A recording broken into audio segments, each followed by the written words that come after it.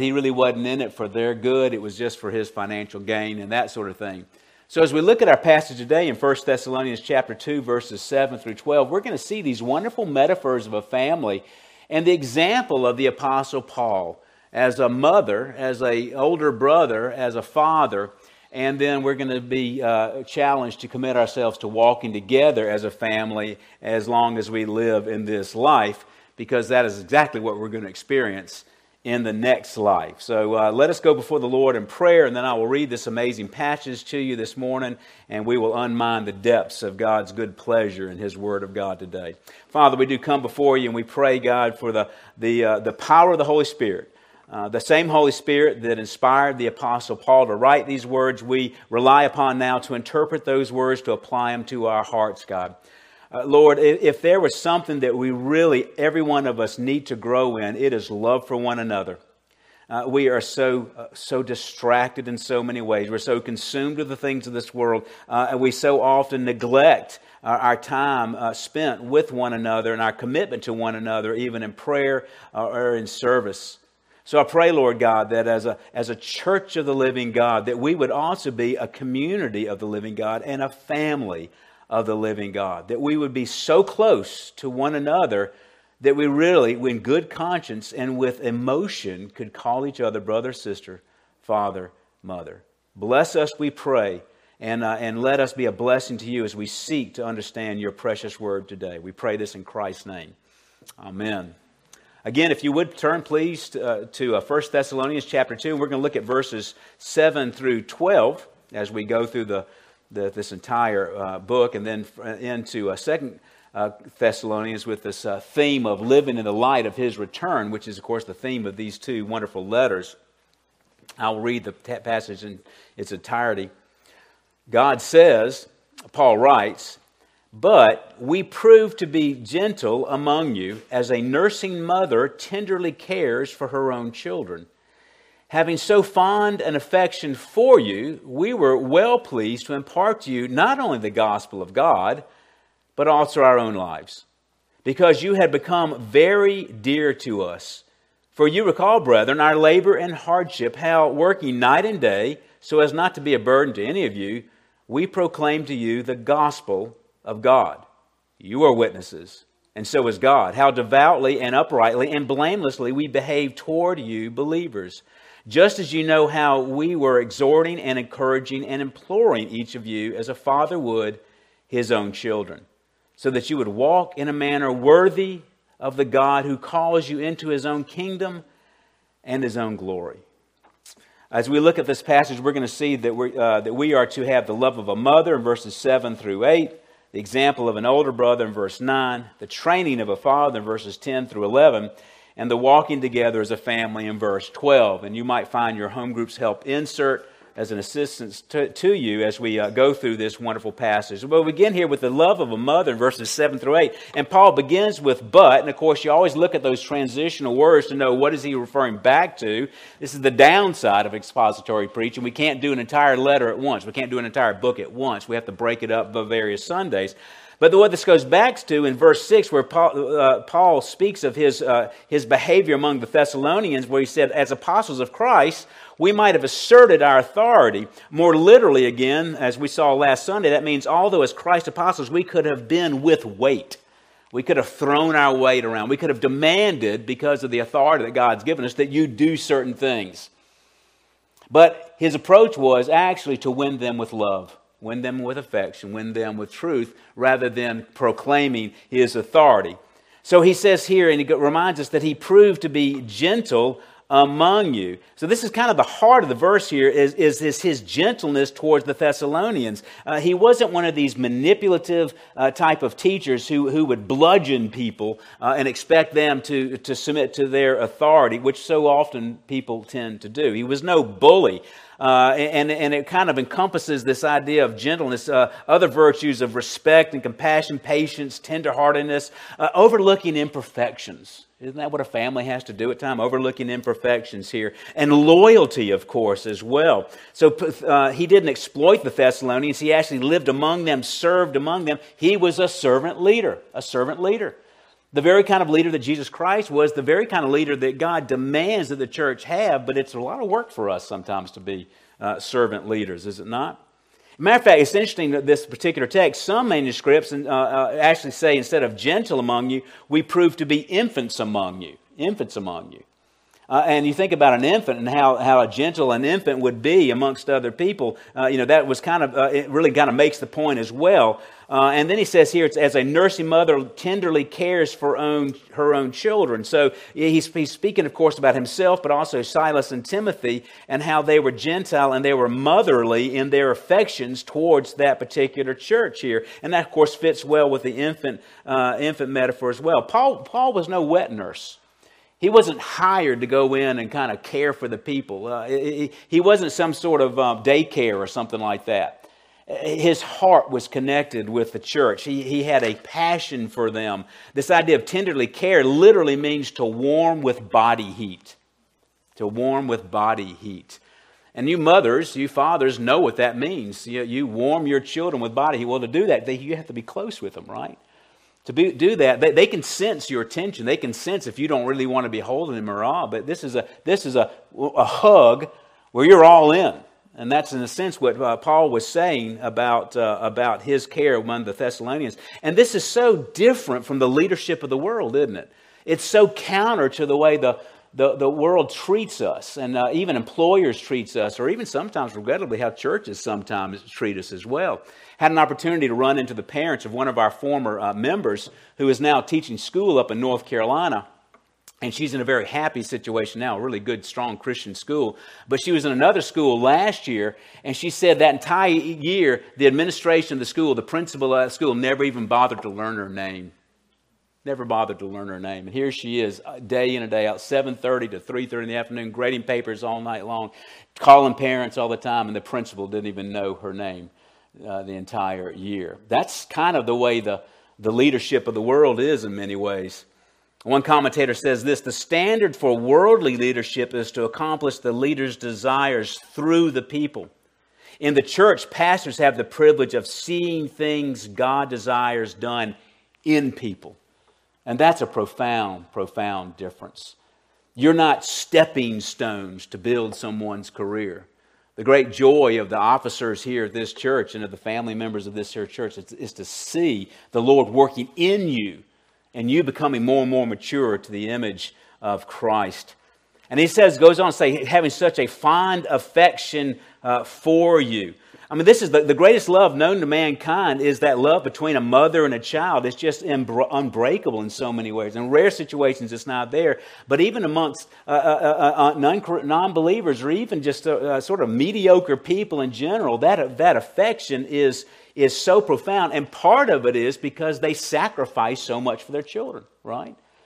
And then that bond of the children growing up to be bonded to their mother is so profound. There is a fond affection in there. There's a passion. There's a commitment there involving that love. This particular idea of fond affection, that very word, it's only used here in the New Testament, but it's often found in ancient manuscripts above crypts in the Roman and Greek world where a child died in infancy. And the parents are trying to express their fond affection for the loss of that child. And Paul uses aware of that situation, he uses that same word to talk about just how dear he is. And and now remember, Paul's a man, and men are not always the most affectionate creatures on the planet, right? I mean, very often a dachshund is more affectionate than many of the men that are in this room, right? But there's something happens when we become a Christian. When we become part of the same family, God gives us that affection in many ways as well. And he says here, we were well-pleasing to impart to you not only the gospel of God, but also our own lives. This was something that pleased him. So often, maybe the affections, the relationships we have, the duties that we have towards one another do come off that way, sometimes as duties. There's some of you who are here today because of duty. You didn't feel like getting up today, but you did the right thing. But isn't it true, when you do anything in faith, that duty becomes a delight? Becomes a delight.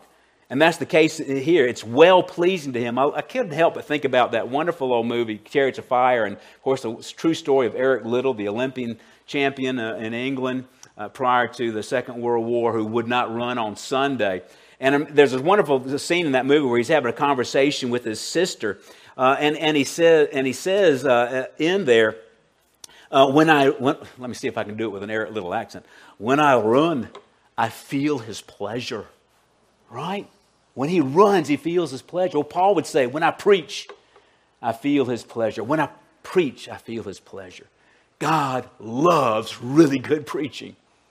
And because Paul is consumed with the glory of God, and that's what his preaching did. He's always directing to the glory of God, and he can feel his pleasure. That's something I can relate to.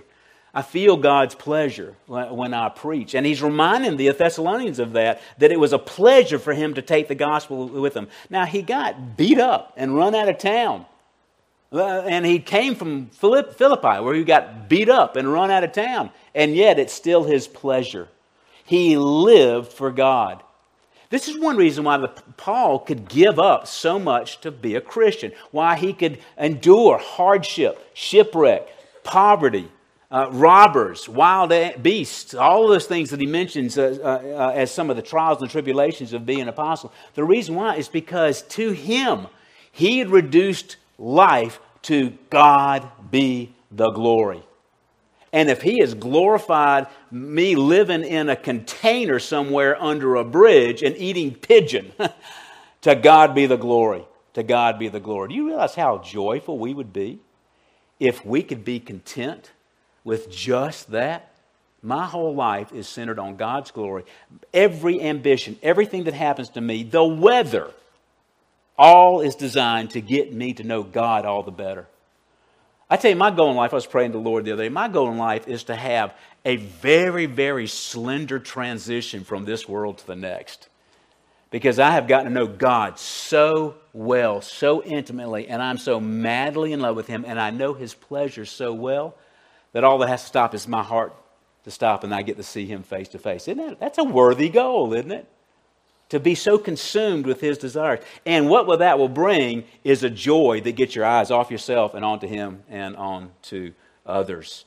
So He is well pleased. And here's this repeated theme again. It's the gospel of God. It's a gospel that He didn't make up. God gave it to Himself. It's not His own opinion. It's not His own philosophy. It's not His own rhetoric. He is not trying to start a movement. He's not trying to start a political party. He is not trying to start a cult.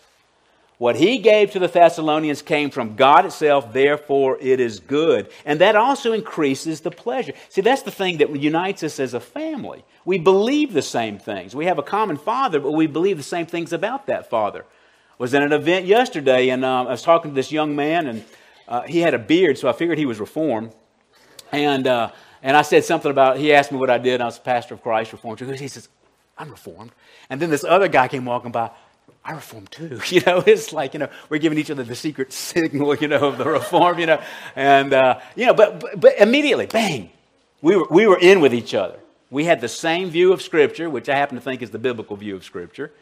And we all had beards, because we're reformed. And it was just a beautiful, beautiful picture. I didn't know these guys.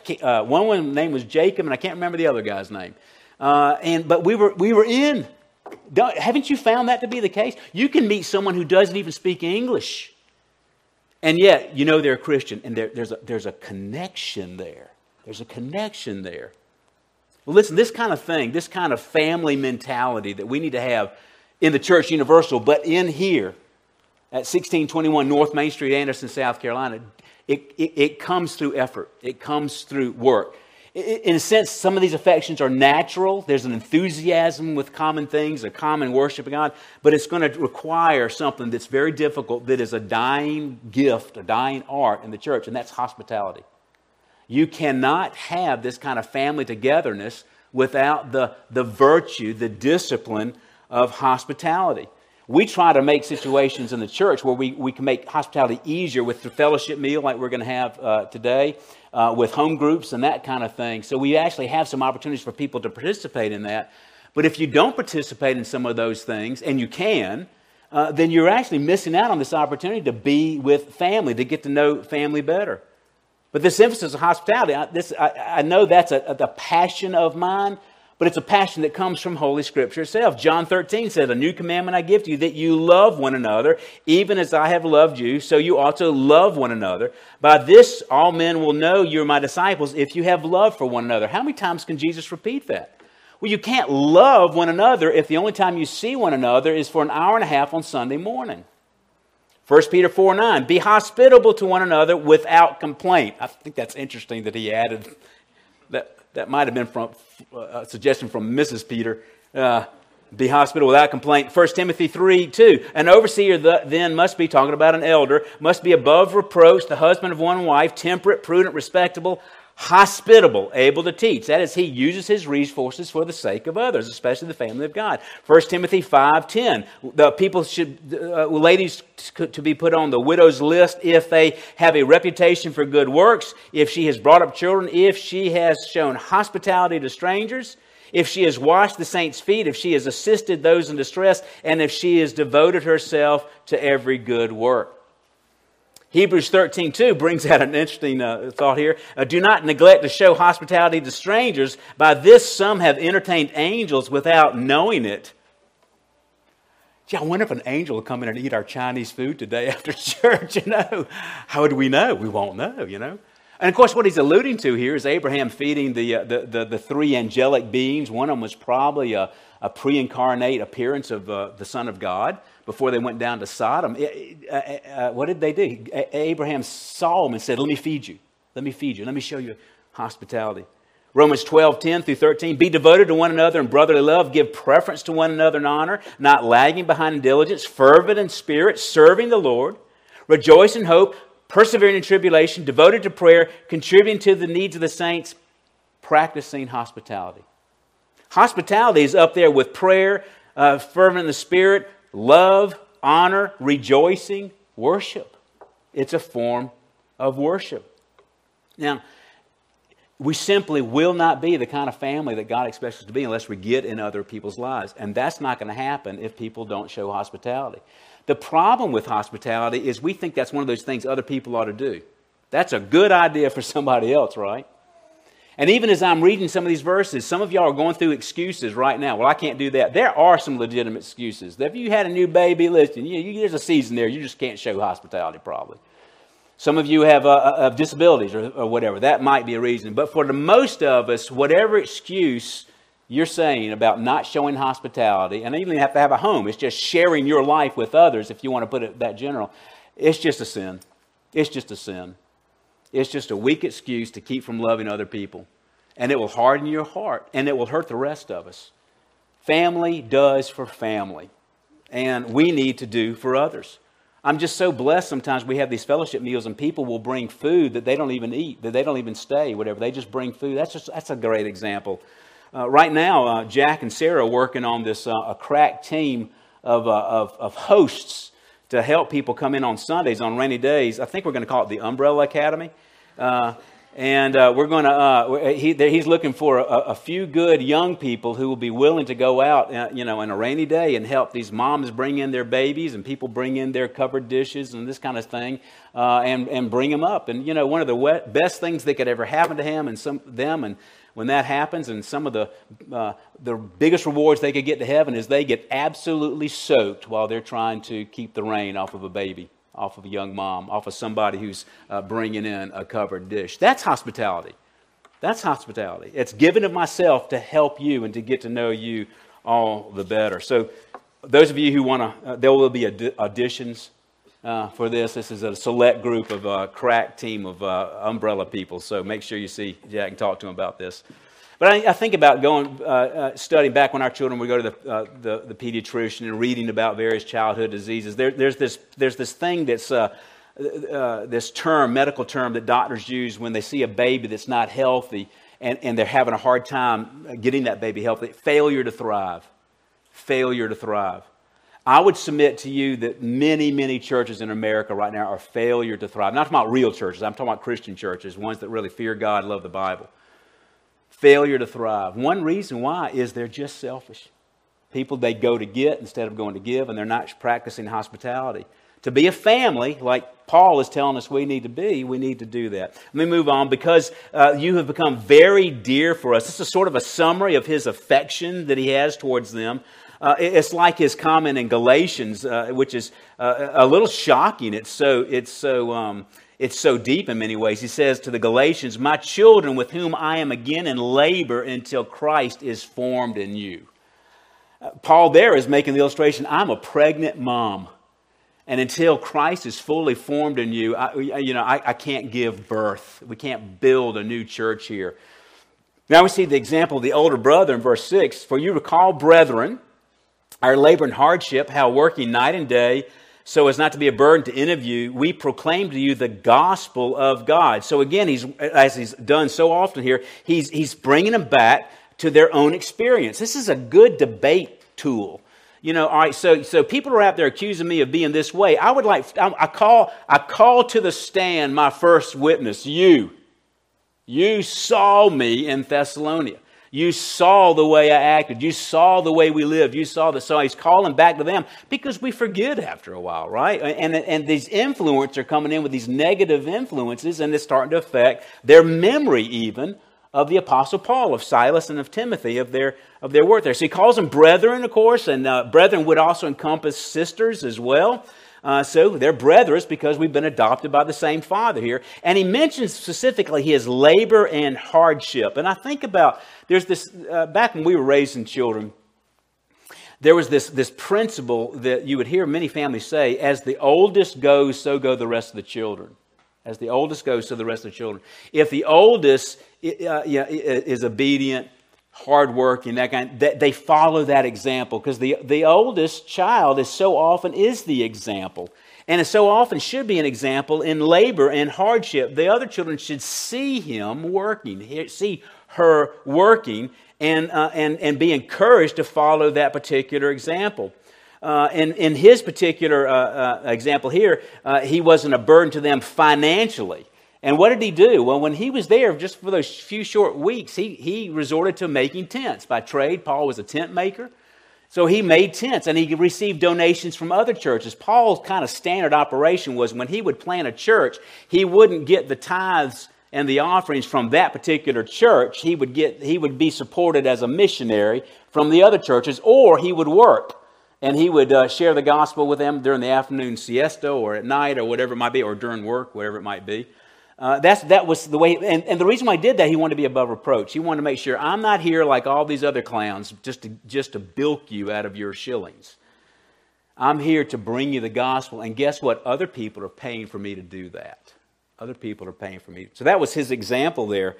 It's so counter to the wicked shepherds of Israel during the times of Ezekiel day. It's so counter to a lot of ministries today. I was listening to a Hank Williams song the other day about, says, I'll listen to the preacher man who, if I sent money, I'd go to heaven.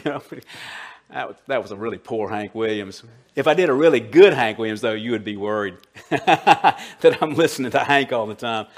So listen to Ezekiel 31, and this is the kind of contrast. And this also describes some of these false teachers that were so prominent, the sophist and the traveling salesman type preachers that were so prominent during the days of Greece and Rome. Ezekiel 34, then the word of the Lord came to me, saying, Son of man, prophesy against the shepherds of Israel, the spiritual leaders of Israel. Prophesy and say to those shepherds, thus says the Lord, woe, shepherds of Israel. You don't ever want to get a woe from God. All right, that's a bad word to get from God. Woe to the shepherds of Israel who've been feeding themselves. Should not the shepherds feed the flock? You eat the fat and clothe yourselves with wool. You slaughter the fat sheep without feeding the flock. Those who are sickly, you have not strengthened. The diseased, you have not healed. The broken, you have not bound up. The scattered, you have not brought back. Nor have you sought the lost. But with force and with severity, you have dominated them. They were scattered for lack of a shepherd, and they became food for every beast of the field, and were scattered. And that's what other people are accusing Paul of doing. And Paul's going back to their own experience and saying, no, brothers. Remember, this was our example. Yeah, it's so interesting. I really admire the Asian culture in a lot of ways. And I've talked to several people from China and from India who've immigrated to the United States. And there's this philosophy, it's just sort of accepted in Asian families that what would often happen is the older child would come first to America, get their education, get a job, and then he would pay for the other children to be able to come. Or someone would go and start a business. They would buy a store, a hotel, something like that. And then they would use that business to hire the other family members to be able to come and everything. They saw the responsibility as an older brother, older sister, to be the example of hard work and labor, and the entire family benefited. Y'all know our youngest child has gone back to school, and I have access to his account, his banking account, and his birthday was recent, and I checked. I'm always checking on him to make sure he doesn't starve to death, and I pulled up his account, and it was a significant increase in there, and I found out later that one of his siblings had sent him a substantial financial gift for his birthday. Never said anything about it. Just Venmo'd him a bunch of money for his birthday, which will get him through the rest of the semester. Man, that did my heart good. Man, that did my heart good. Are we doing that for one another? Are we looking out for one another? If the Lord calls to mind a need of somebody in this church, don't look for somebody else to fill that need. You fill that need. There are people here today that didn't have a ride to church, and other people gave them a ride to church. Is that inconvenient? Yeah. Will you get rewards in heaven? Yeah. In heaven, you'll be given an orange Prius. It's like the one I drive. So we say here, we proclaim to you the gospel of God. That, of course, is his emphasis. He just can't help saying gospel of God. He loves gospel of God. If Paul had a tattoo, it'd probably be the gospel of God on his tattoo. And because it's of God, we can proclaim it. You know, there's times when we get in debates, and I'll, if I'm debating with you, there's times I'll look at you and say, I may be wrong here, but I think it's this way and everything. If it's the gospel of God, you never have to say, I may be wrong. I may be wrong. This is of God. God cannot be wrong. God cannot lie. So we can have full confidence to be able to do what Paul did here. A wonderful example in the Old Testament is Jonathan and David. When Nancy and I wrote our vows 35 years ago, we used this term. It was said in Scripture that the soul of Jonathan was knitted to the soul of David. They were the closest of friends.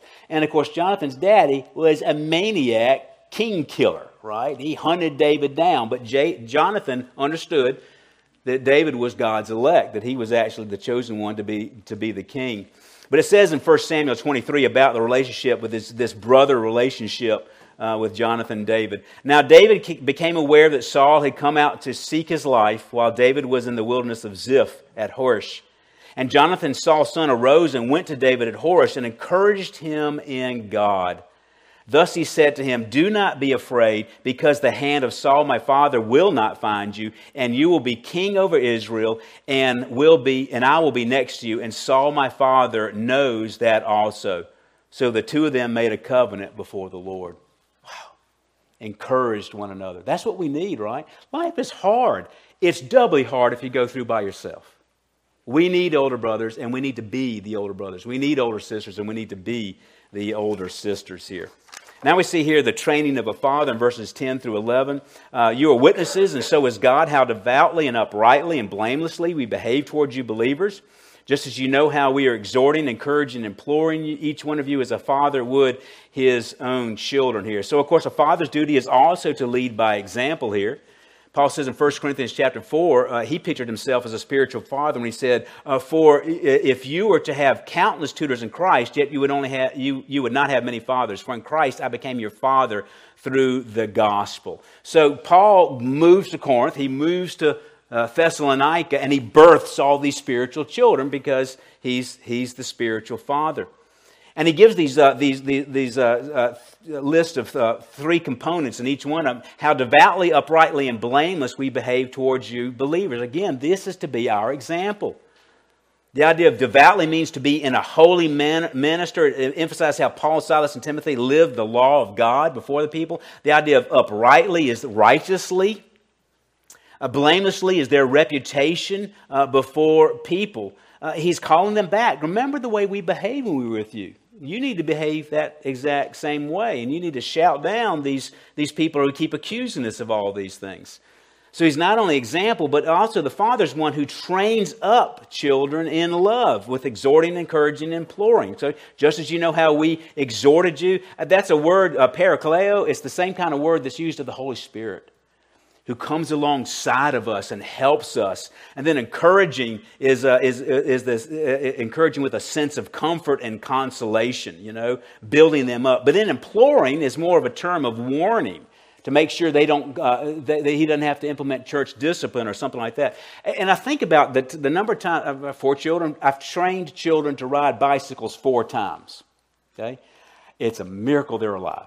That's a hard thing to do. You try to find the perfect level. Got to be a little bit downhill, but not too much downhill. Not too many cars around. Go to the church parking lot or something like that, and you train them on training wheels, and you take off the training wheels. And what does the Father do? He runs alongside the bike, right? Do you remember that when you learned? And when he falls off, unless he's dislocated a hip, you get him back on. You got to get back on.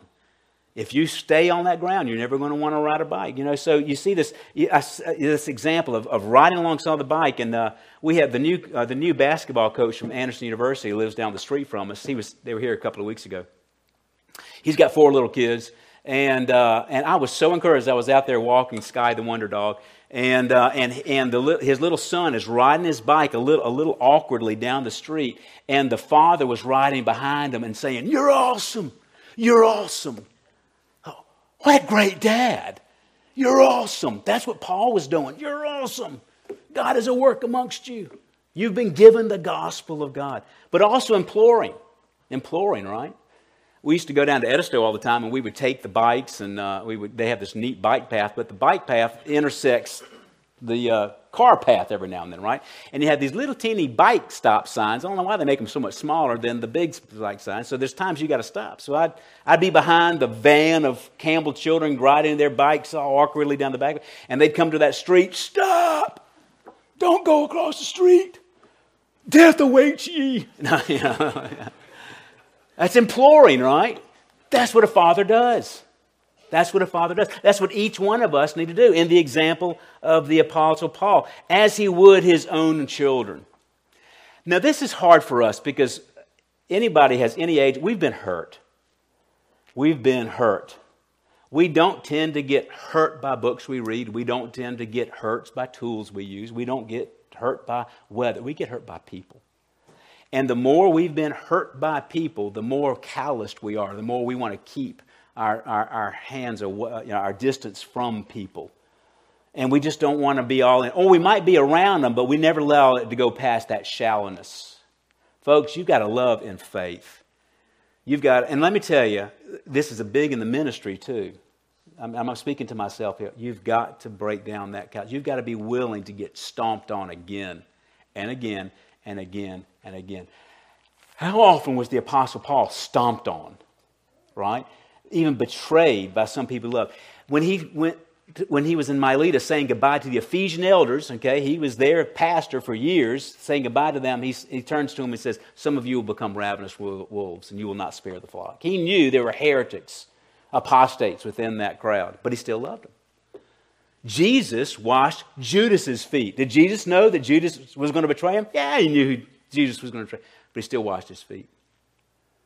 The danger of callousing yourself towards others and removing yourself from others is far greater than being hurt by others. It really is. So I'm just encouraging you to be all in on this family thing. Our church just simply will not. It may survive without love, but why would anybody want it or need it? We're going to have to break down some of these barriers and to treat people like our own children. And then, of course, we're going to walk together as a family. Verse 12, I love this passage, this idea of walking worthy. So that you would walk in a manner worthy of God who calls you into his own kingdom and glory. And, of course, walking means your manner of life, the way you live on a daily basis. This was, of course, a constant theme with Paul. Paul, in his letters, almost always gives you the indicatives first, who you are in Christ, then the imperatives. As a result of being in Christ, this is the way you're supposed to live, right? So this is one of those passages where he talks about the imperatives, how you're supposed to live in Titus 2. For the grace of God has appeared, indicative, right? Bringing salvation to all men, instructing us to deny ungodliness and worldly desires and to live sensibly, righteously, and godly in the present age, looking for the blessed hope and the appearing of the glory of our great God and Savior, Christ Jesus, who gave himself for us to redeem us from every lawless deed and to purify for himself a people for his own possession, zealous for good deeds. Zealous for good deeds. I love this because he's got the whole package in there. He tells us who we are in Christ, and he tells us what we expect. And what's the motivator? What's the motivator for you being zealous for good deeds? You're waiting for his return. You're living in the light of his return. Speaks here of it's into his own kingdom and a glory. We have a shift of allegiance. Not only is God our Father, he is also our King. We're no longer citizens of the kingdoms of this world. Revelation 11 gives us a sense of that. The seventh angel sounded, and there were loud voices in heaven, saying, the kingdom of the world has become the kingdom of our Lord and of his Christ, and he will reign forever and ever. And the 24 elders who sit on the thrones before God fell on their faces and worshiped him. Oh, it's so powerful. It is coming, folks. For some of it's sooner than later. But the kingdom of heaven will become of the kingdom of this world. The kingdom of this world will become the kingdom of heaven. And we'll live each other for the rest of our life. Yeah, it would be so awkward for me when I'm up there with Elder Brendel and the other elders. And I'm up there, and y'all come up to each other in heaven, and you have to introduce yourself to each other. We're like, they were members of our church for 2 years. They don't know each other's name. You know, don't embarrass us. Don't embarrass us. Leon Morris says this: they have been saved by such a wonderful God. They have been brought into his kingdom. They face a glorious future. Let them so live here and now as to be worthy of such a God. As to be worthy of such a God. Hebrews also encourages us, because of the other folks that are watching us, this idea that we are an example to everyone as the father, mother, and the brother, sister. Therefore, since we have so great a cloud of witnesses surrounding us, let us lay aside every encumbrance, the sin which so easily entangles us, and let us run with endurance the race that is set before us, fixing our eyes on Jesus, the author and perfecter of faith, who for the joy set before him endured the cross, despising the shame, and he sat down at the right hand of the throne of God. When he says the so cloud of witnesses surrounding us, he probably means other people here. But this follows the passage of Hebrews 11 where he talks about all the heroes of the faith of the Old Testament. And I just have this, every time I read that passage, I have this idea that we are on the field in a great stadium. And we have a race before us. And we've got the strength to do it by God's grace if we'll be willing to put one foot in front of the other. And as we're running, I just kind of picture this stadium filled with these great old saints of the day. And you got Abraham up there going, run! And Isaac going, run! And Moses going, run!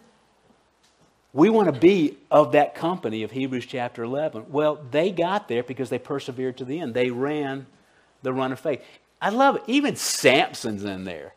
If there was ever an oversexed, dumb jock bonehead in Scripture, it's Samson, okay? But Samson is revered because he finished well. He got it. He was humbled, blinded, right? Humbled. And he finished well. So who's sufficient for these things? Not me. Wow. Talking about needing the Holy Spirit, right? It's a tall order. But all of us need to follow this example. And there's a beautiful picture. One of my favorite parts of Pilgrim's Progress is when Christian goes into Interpreter's house, and there's the deep and mysterious things of the faith are explained to him through various visions that he has there. And one of them is a picture hanging on the wall that the interpreter is telling Christian that, and he sees this picture of this man. And the description says this: the man whose picture this is one of 1,000. You see him with his eyes lifted to heaven, the best of books in his hand, and the law of truth written on his lips. This shows that his work is to know and unfold dark things to sinners. You see him standing as if he's pleading with men, the world behind him, a crown hanging over his head. This shows by neglecting and despising present things for the love that he has for his master's service, he is sure to have glory for his reward in the next world. For those of you who are willing to be like Paul, to be mothers, to be brothers, sisters, to be fathers for the rest of the church, to show the kind of love and affection he did for the body of Christ, there are rewards in the next life. And this is another one of those passages that just challenge us to live in the light of his return, because he's coming back. He's coming back. And we're in that same family. Let us show that we can have heavenly love even while on this earth. Father, I pray that you would teach us to do this thing. It's so hard. It's so unnatural. Some of us come from dysfunctional families where they didn't have a good father or a good mother. Or they didn't have a loving sister and brother. Some of this is purely theoretical. But you've made up for all of that by calling us into the kingdom of God, by adopting us in the family. And we look to God, our Father, and our great older brother who went before us, our Lord and Savior, Jesus Christ. And the great Paraclete that lives within inside us, who mothers us and nourishes us and challenges us in holy ways. And I pray, Lord God, that you would bless us with the strength to do these things and prove yourself to be true. That as we step out on faith, to make ourselves uncomfortable so others people could be comfortable, that you would just give us the peace that surpasses all understanding, and that you would confirm for us the work of our hands. Yes, Lord, confirm for us the work of our hands. We pray in Christ's name. Amen.